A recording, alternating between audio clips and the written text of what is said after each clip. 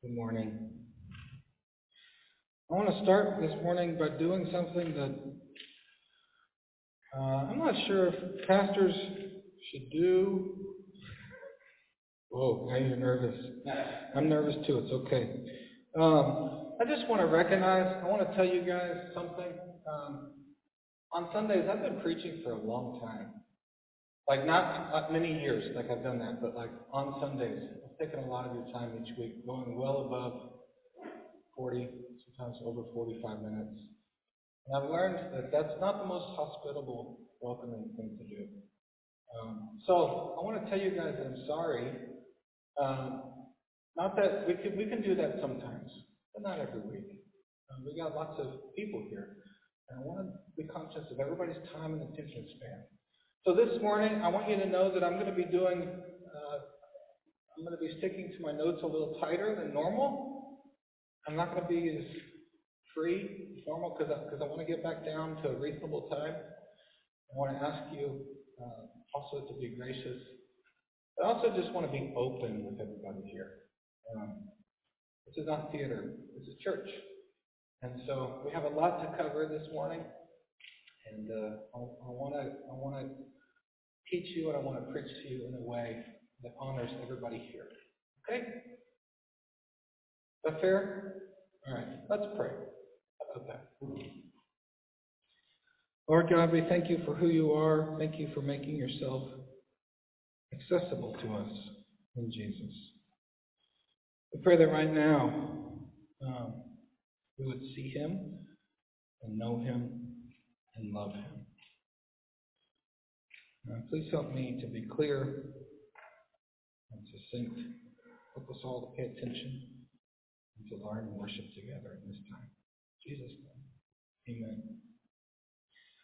All right, well, we're in a study of John's Gospel. Today we're starting in verse 35. It's printed there in your worship guide. Let's read it together. Would you stand for the reading of God's Word?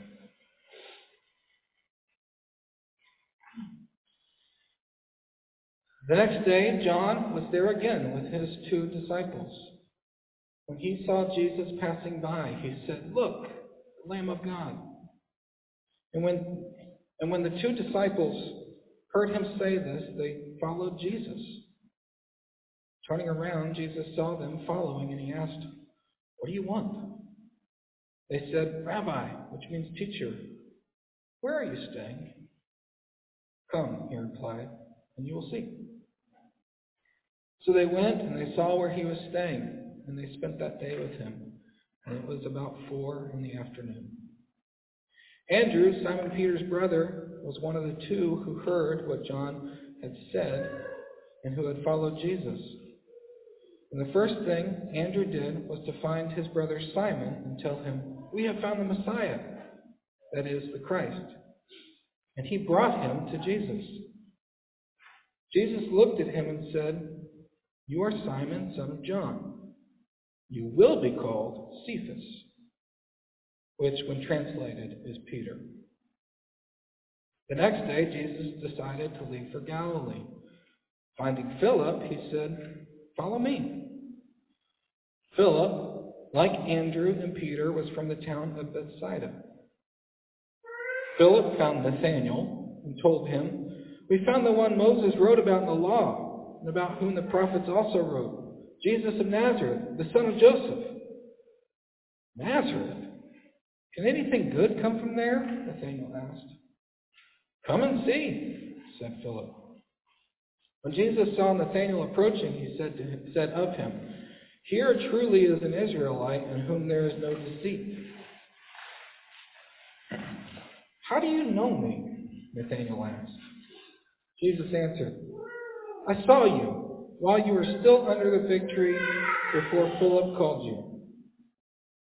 Then Nathanael declared, "Rabbi, you are the Son of God. You are the King of Israel." Jesus said, "You believe because I told you that I saw you under the fig tree? You will see greater things than that." He then added, "Very truly I tell you, you will see heaven open and the angels of God ascending and descending on the Son of Man. This is the word of the Lord. Father in heaven, may the words of my mouth and the meditations of our heart be pleasing in your sight, O Lord, our rock and our Redeemer. In Jesus' name, amen. All right, you guys can be seated. Well, I hope that you can see that as we've been, over the last few months, as we've been taking our slow hike through this first chapter of the Gospel of John, I hope that you can see that John's Gospel is not just a story about Jesus. It's also a story about mission. It's a story about Jesus, of course. It's a gospel. That's what the gospel is, the story about Jesus. But it's also a book about gospel mission. A book about mission. It starts with the mission of God, with the mission of the Holy Trinity, Father, Son, and Spirit. The Father sends his Son into the world, who was anointed with the Holy Spirit, so the Son, Jesus, could give the Spirit to us, so we could join him at the Father's side. You see it? It's the story of God the Trinity on mission to save the world. Mission of rescue. God comes to rescue us. The Father sends the Son, who gives the Spirit, so that by the Spirit we could have union with the Son, be at the Father's side, having been rescued. It's a mission book. But it doesn't just tell the story about God's mission. It also gives us the story of how God invites us to join him in the mission. It's not just a Jesus story, it's a mission story. It's not just a mission story, it's a missionary story. Missionary story. It's about how God recruits us for his mission. The Son comes into our world as the Word. He is God's proclamation. He is God's message to us. Receiving him means believing him. It means becoming like him. It means that we become sons and daughters. But we also become messengers. We see this in John the Baptist. John the Baptist is the first Christian we meet in the book. He's sort of the gospel writer's prototype for what the Christian life is supposed to look like. And for John the Baptist, believing in Jesus means imaging Jesus. Believing in Jesus, the one who is God on mission, means acting like him, acting like a missionary. Jesus is the Word, John is the voice. Speaks the Word. Jesus is the light, John is the witness to the light, like the mirror that reflects the light to others. We've talked all around and about these concepts over the last months. A few weeks ago, we sort of named it by saying, to be a Christian is to be a missionary. Or to be a disciple of Jesus is to be a disciple maker for Jesus. These things go together. There is no such thing as the Christian life that's separated from Christian mission. Just like there's no such thing as the Christian gospel separated from the mission of God. Mission and salvation go together. Now, since we've been talking about these things for the last few weeks, I know it's come up for me, maybe it's come up for you, maybe it's come up in the car on the way home if you ride to church with somebody else. That this is a hard concept. And some of us struggle with this idea that to be a Christian is to be a missionary. To be a disciple is to be a disciple maker. And not all of us agree with this. Not all of us want to have it this way. There's good reasons for this. You look at the world, and you see a world where the magnitude of the need is just overwhelming. It's like there are just way too many people who don't know about Jesus. I don't have what it takes. It's just so much to do. The level of opposition to Christian mission in the world is also overwhelming. Not everybody wants to know about Jesus. It's not necessarily culturally acceptable for us to go around and talk about Jesus in every place. And not so much where we live here, but in lots of places in the world, going around and talking openly about Jesus brings like legally sanctioned persecution. And then also, a lot of us, if you're like me, struggle with mission shame. Maybe some of us grew up in environments where there was so much emphasis and stress on who did you share your faith with this week? Who have you led to Christ recently? When was the last time you went on a mission trip? What are you going to do for God? That we feel like that there's something wrong with us. We can never be enough. We talked about that these are reasons why many of us just want to be a Christ follower, but we don't really want to be a disciple maker. One thing we didn't mention that's very real, I wish we had talked about it, and I want to bring it up now, but I don't want us to get lost in it. It's sort of connected to the mission shame thing, but it's a little different. It's this. So many of us have been in church or in families or in environments where the Christian leaders that we learned from were abusive, or they were narcissists, or they hurt us and they hurt other people. And making disciples didn't mean making disciples of Jesus. It meant making disciples of some narcissistic, abusive leader. And we were told to go out and do things a certain way so that a certain leader could get glory, or so that the church can grow for the sake of, not for the sake of the kingdom, but for some other ridiculous, self-centered reason. I know I've been in an environment like that once before. And many of us have. So many of us, we look at this idea that to be a Christian is to be a Christian missionary, and some of us say, I don't buy that. Some of us say, okay, I know that that's a thing, but I kind of wish it wasn't. And some of us say, yes, I believe that with all of my heart, but deep inside,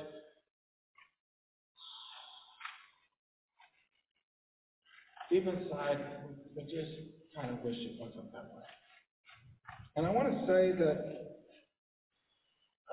very often in our tradition, when somebody expresses those things, they don't buy it, but the church is about disciple making, or they buy it, but they wish it wasn't that way, or, yeah, that's great that it's that way, but I'm going to keep my skepticism private. Very often when we find out about those people in our midst, we join in the shame machine. We think, oh, they're wrong, or they must be bitter, or they must be naive, or they must not know, or they must not, fill in the blank. And one of the things that I have learned that I'd like to share with you is that very often people who express the desire to just follow Jesus without the pressure or without the whole disciple-making machine thing being put on them, very often that desire comes from purity of heart.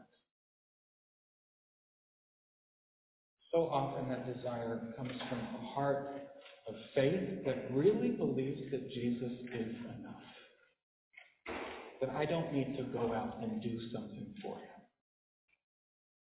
And so often we tend to write those folks off. So I just want to say real quick, if that's you, if you struggle with the idea or you reject the idea that being a Christian and being a mission person, being a disciple and being a disciple maker, that they are together, if you say, I don't buy that, I want to say you're welcome in our church, and your ideas are also welcome here. I recognize that this is hard. I think those of us that would sign on the line, yes, I want to be a disciple and disciple maker, and those of us that either would hesitantly or wouldn't, I really believe that all of us that are looking to Jesus with all of our hearts the best we know how, we long for the expansion of Christ's peaceful, good kingdom. And we want that to happen in a way that's pure, that's honest, without gimmicks, without two-faced, even without even just salesmanship, without arrogance, without imperialism. We just want Christ's world to expand, the world of Christ's people to expand naturally. I'm convinced that three things are true. Since I've been following Jesus, there's three things regarding these issues that I believe are true. Here's the first one. I think that God wants every single person on the planet, God wants them to hear the good news that he came and became a human to save the world in Christ. Every single person, God wants them to hear that good news. I believe that with all of my heart. I also believe that God gives his Holy Spirit to every Christian so that we, like John the Baptist, can be voices that proclaim this truth. That God came into our world as Jesus Christ in order to save us. God wants everyone to hear it, and God has given every Christian the Spirit to speak it. And I also believe this. There are a lot of people who call themselves Christians, or who may be Christians, who do this and go about this in ways that are not healthy. Coercion, gimmicks, abuse. And that stinks. So here's the question for today that our passage answers. What does healthy disciple-making look like? What does healthy, honest, holistic, real, organic, natural, Jesus-endorsed church growth look like? What does healthy missionary work look like? And we see it in our passage. And it's right at the beginning of John's Gospel. And I believe that's on purpose. So here's what we have. As I check the clock. We'll go through four things quickly. Four things in this passage that are four characteristics of healthy, honest, real disciple-making. Things that every Christian can do. Here's the first one.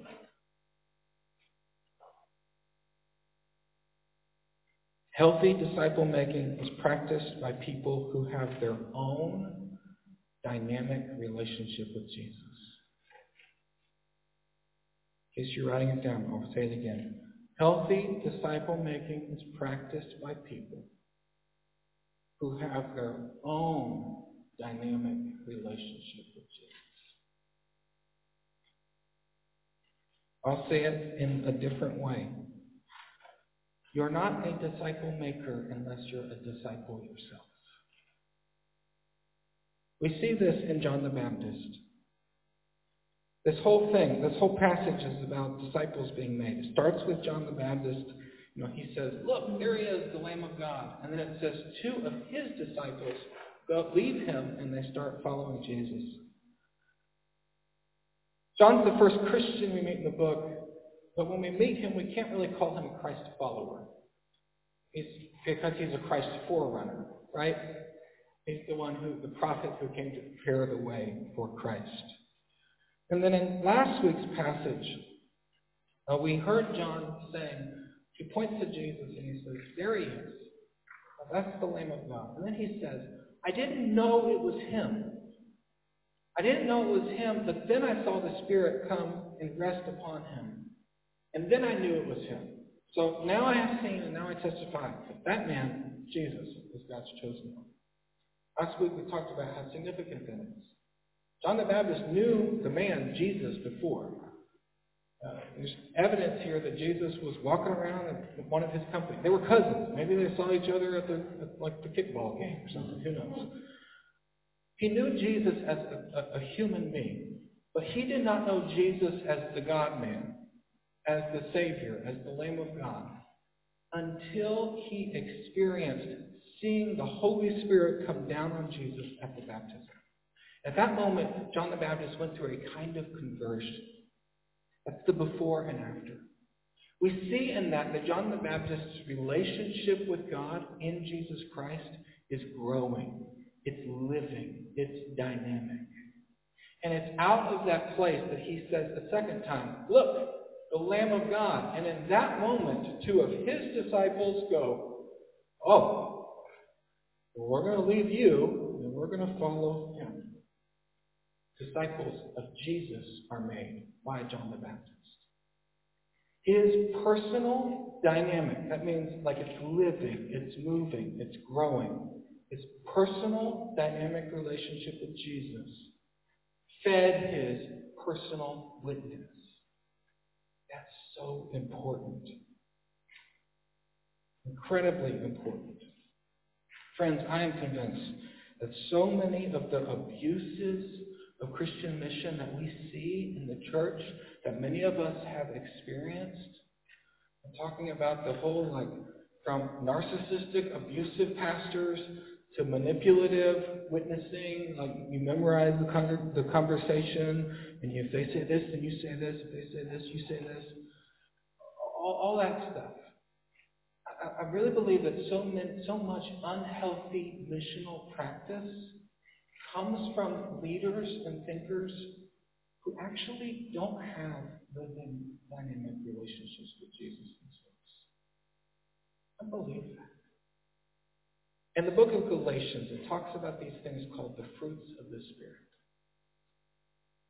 The fruits of the Spirit are what happens in somebody's life when the Holy Spirit, the Spirit of Christ, lives with them. Fruits of the Spirit are love, joy, peace, patience, kindness, goodness, faithfulness, gentleness, and self-control. What that means is if somebody knows Jesus, if they have a living relationship with Jesus, then love, joy, peace, patience, kindness, goodness, faithfulness, gentleness, and self-control naturally grows within them.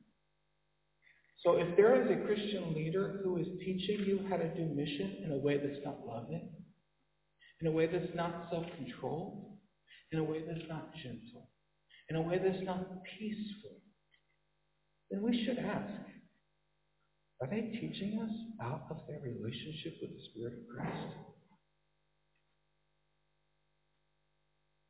Folks, healthy disciple-making starts with people who have healthy relationships with Jesus. Do you have a relationship with Jesus? Do you know him? Are you growing in your knowledge of him? And then it sets you up to make disciples. Here's the second thing. Healthy disciple-making happens relationally. Healthy disciple-making happens relationally. In the story, there's 3 different spheres of where disciple-making happens. First is in an organized ministry context. John the Baptist, in front of his disciples, says, look, the Lamb of God. 2 of his disciples say, peace, we're transferring our membership out of your group to his group. He says, that's awesome. So there's an organized ministry sphere. Then there's this family thing. One of those 2 disciples is Andrew, and he goes and he finds his big brother Peter. He brings Peter to Jesus, and he says, look, I'm pretty sure we found the Messiah. Jesus, speaks, it says he looks at Peter and he sees him, and then he says, you will be called, well, his name is Simon, you will be called Peter, right? So there's a family thing. And then there's later this friend thing. This guy Philip, who's now following Jesus, goes to his friend who's from the same region, Nathaniel, and he's like, look, I'm pretty sure this is the guy Moses wrote about. You got to meet him. And then Jesus comes up and says the thing about the fig tree. Nobody knows what Jesus is talking about, but whatever it was, it spoke directly to Nathaniel's heart. Nathaniel after that was like, you're the Son of God, right? So there's this organized ministry, there's family, and then there's friends. What do organized ministries, families and friends have in common? The places where relationships happen. And notice that each of these transfers of information, look, this is Jesus, you got to know him, and then the person's like, okay, I'll follow. Each of these disciple-making moments happen in these three spheres, but they all happen relationally. It doesn't say that John the Baptist says, look, the Lamb of God, to the crowd, and then two random people from the crowd started. No, it says two of his disciples, two people he knew. It doesn't say that Andrew walked up to some random dude. No, it says he went to his brother, Simon. It doesn't say that Philip went to some random dude. It says that he went to the guy who was from his same town. Here's why this is important. I think some of us tend to think that discipleship only happens here at church. And this is where we make disciples. I'm not worried about doing it in my friend group. I really don't want to do it at home. Guess what? Do you have relationships in your friend group? Do you have relationships at home? That means anywhere you have relationships, that's where disciples are made. You're going to be making disciples of somebody and of something in every relationship that you have. Question is, are those relationships, are you making disciples of Jesus? Some of us might say, look, I'm not a pastor. I don't lead ministries. Some of us aren't allowed to be pastors. I could never do that. Some of us, I'm not allowed to do that. You think, how can I ever be on Christian mission? How can I ever do this? Folks, there are places that you can go that I, as an ordained minister, cannot go. Parents, you have access to your kids in a way that I don't have access, that your friends don't have access. Disciple making happens in relationships, and relationships are everywhere. So that's the other thing. Here's next. Here's what's next. Healthy disciple making involves using one's own words and one's own beliefs about Jesus to communicate. Healthy disciple making means using one's own words and one's own beliefs about Jesus to communicate. Notice that John the Baptist says, the Lamb of God, right?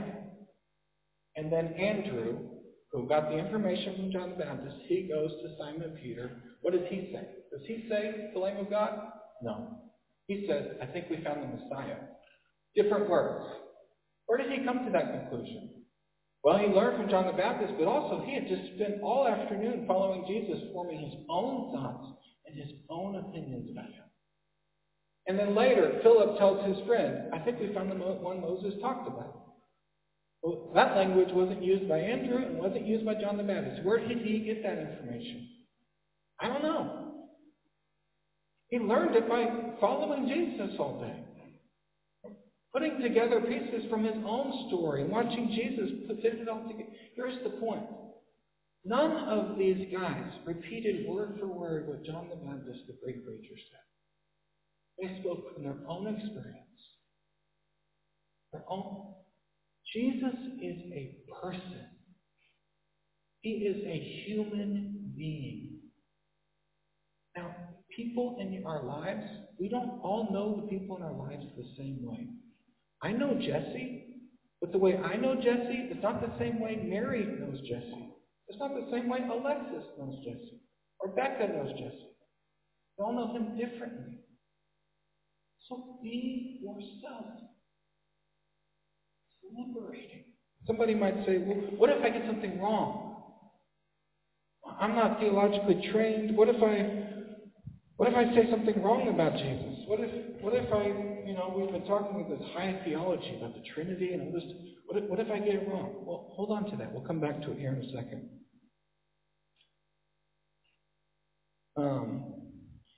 Fourth thing, healthy disciple making, and this is related, encourages people, the hearers, to get to know Jesus for themselves.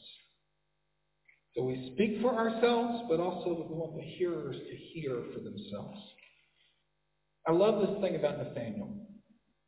Philip's like, we found the guy Moses wrote about. Nathaniel's like, nothing good comes from Nazareth. What does Philip do? Does Philip say, hey man, look, you're wrong about Nazareth. I'm going to tell you why. No.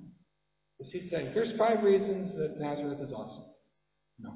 Does he say, here's a book you should read about Nazareth because it'll... No.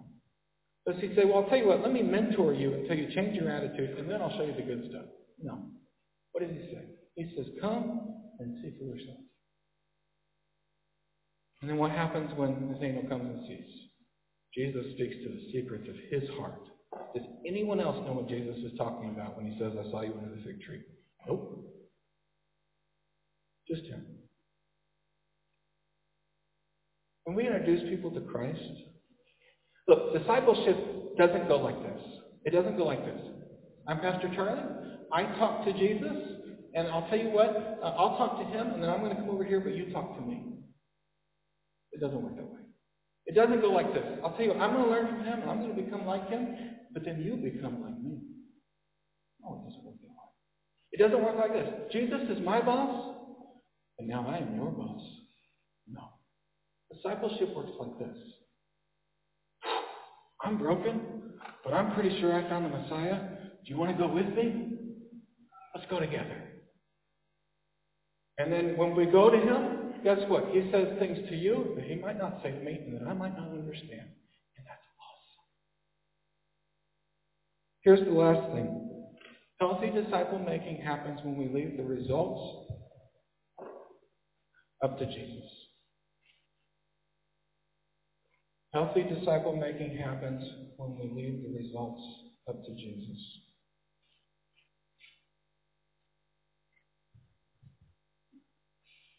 Notice that John the Baptist,